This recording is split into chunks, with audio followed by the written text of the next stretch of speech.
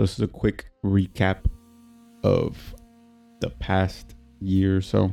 I mean, I haven't made a podcast in a while, in a long time, but I'll get to that right now. Those are some gems, some bullet points, some guidelines for social media.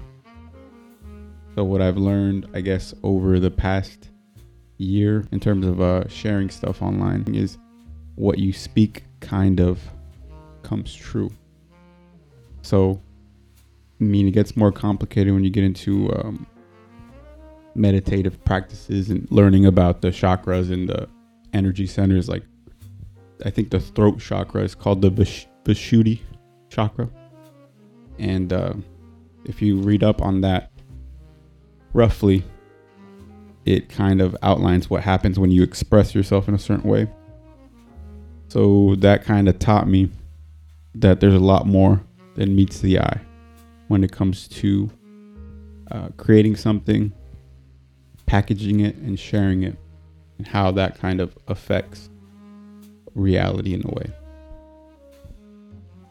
So I took a step back, refined my approach, and now I have some bullet points for just general social media interaction. And a lot of the common issues with social media that I see nowadays, or that everybody kind of experiences, is this constant living in the past, because social media is all what you post and save and keep, and then you identify with it. So it's always this constant reference to the past instead of either being in the present or being authentic. It's like you're always tied to a certain identity that you create, and then you're kind of afraid of judgment. So a lot of people are hesitant to engage or post, or when they do, they doubt themselves. Things like that. So when it comes to that, when it comes to fixing things like that, or experiencing things like that, a lot of the solution or the step forward is before you start to create and express yourself, you kind of have to situate yourself. It's like alignment before action.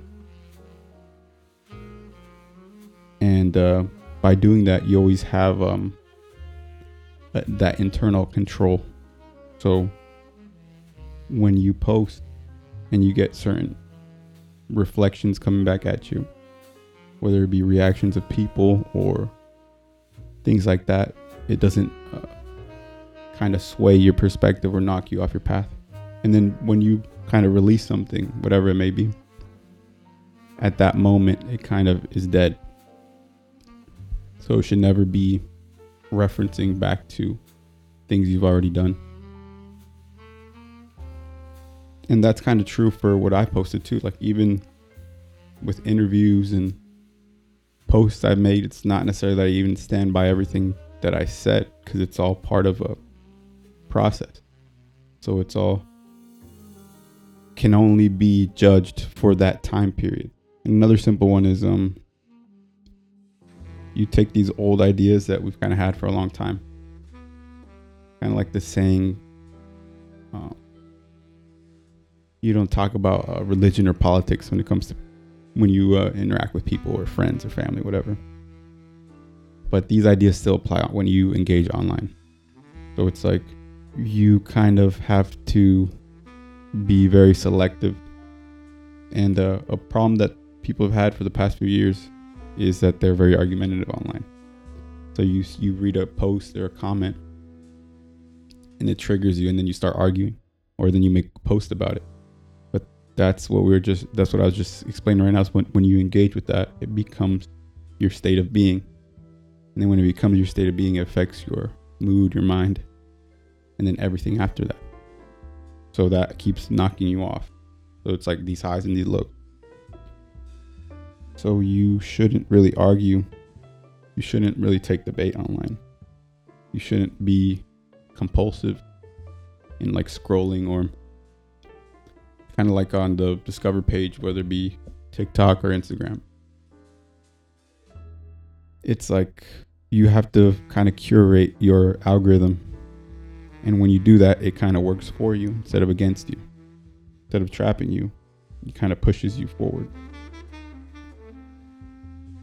So pretty basic concepts, kind of applying them online. You don't lie, even though people say it's like standard to lie or to fake. You shouldn't lie or speak ill, because it really does affect your state of being online and in real life. So the truth is, I think if you want to engage with social media in a way that can help you and it's healthy for you, is authenticity. You don't live in the past. You don't get into trying to convince people. You just speak your truth and you give your little slice of the pie. So it's like you share your little curiosity, you share your day-to-day little things, just like you do with your friends. Shouldn't be too reactive to negativity, because you become that state of being, and that's part of the whole trap. That's part of the whole roller coaster.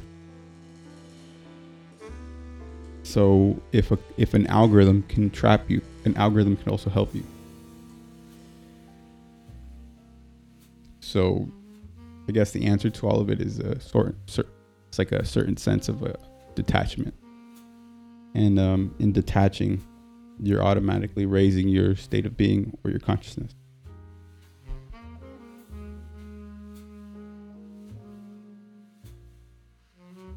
And that all gets back to finding your baseline. And to find your baseline, you have to not allow yourself to get knocked off whatever your path is psychologically or in your life. So whenever you feel like you're getting overwhelmed or you want to lash out online or social media, roughly you just have to detach and then get back to baseline, which is some sort of spiritual practice or form of meditation or exercise.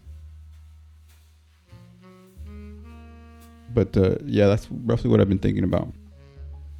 These little bullet points. And it's when you stop engaging and being reactive to that type of negativity you see, or trying to convince people or trying to correct ways, you can't really control the world, or you can't really control the chaos. It only reflects back to you. So the more you try to be combative or argumentative, it's just going to come back at you.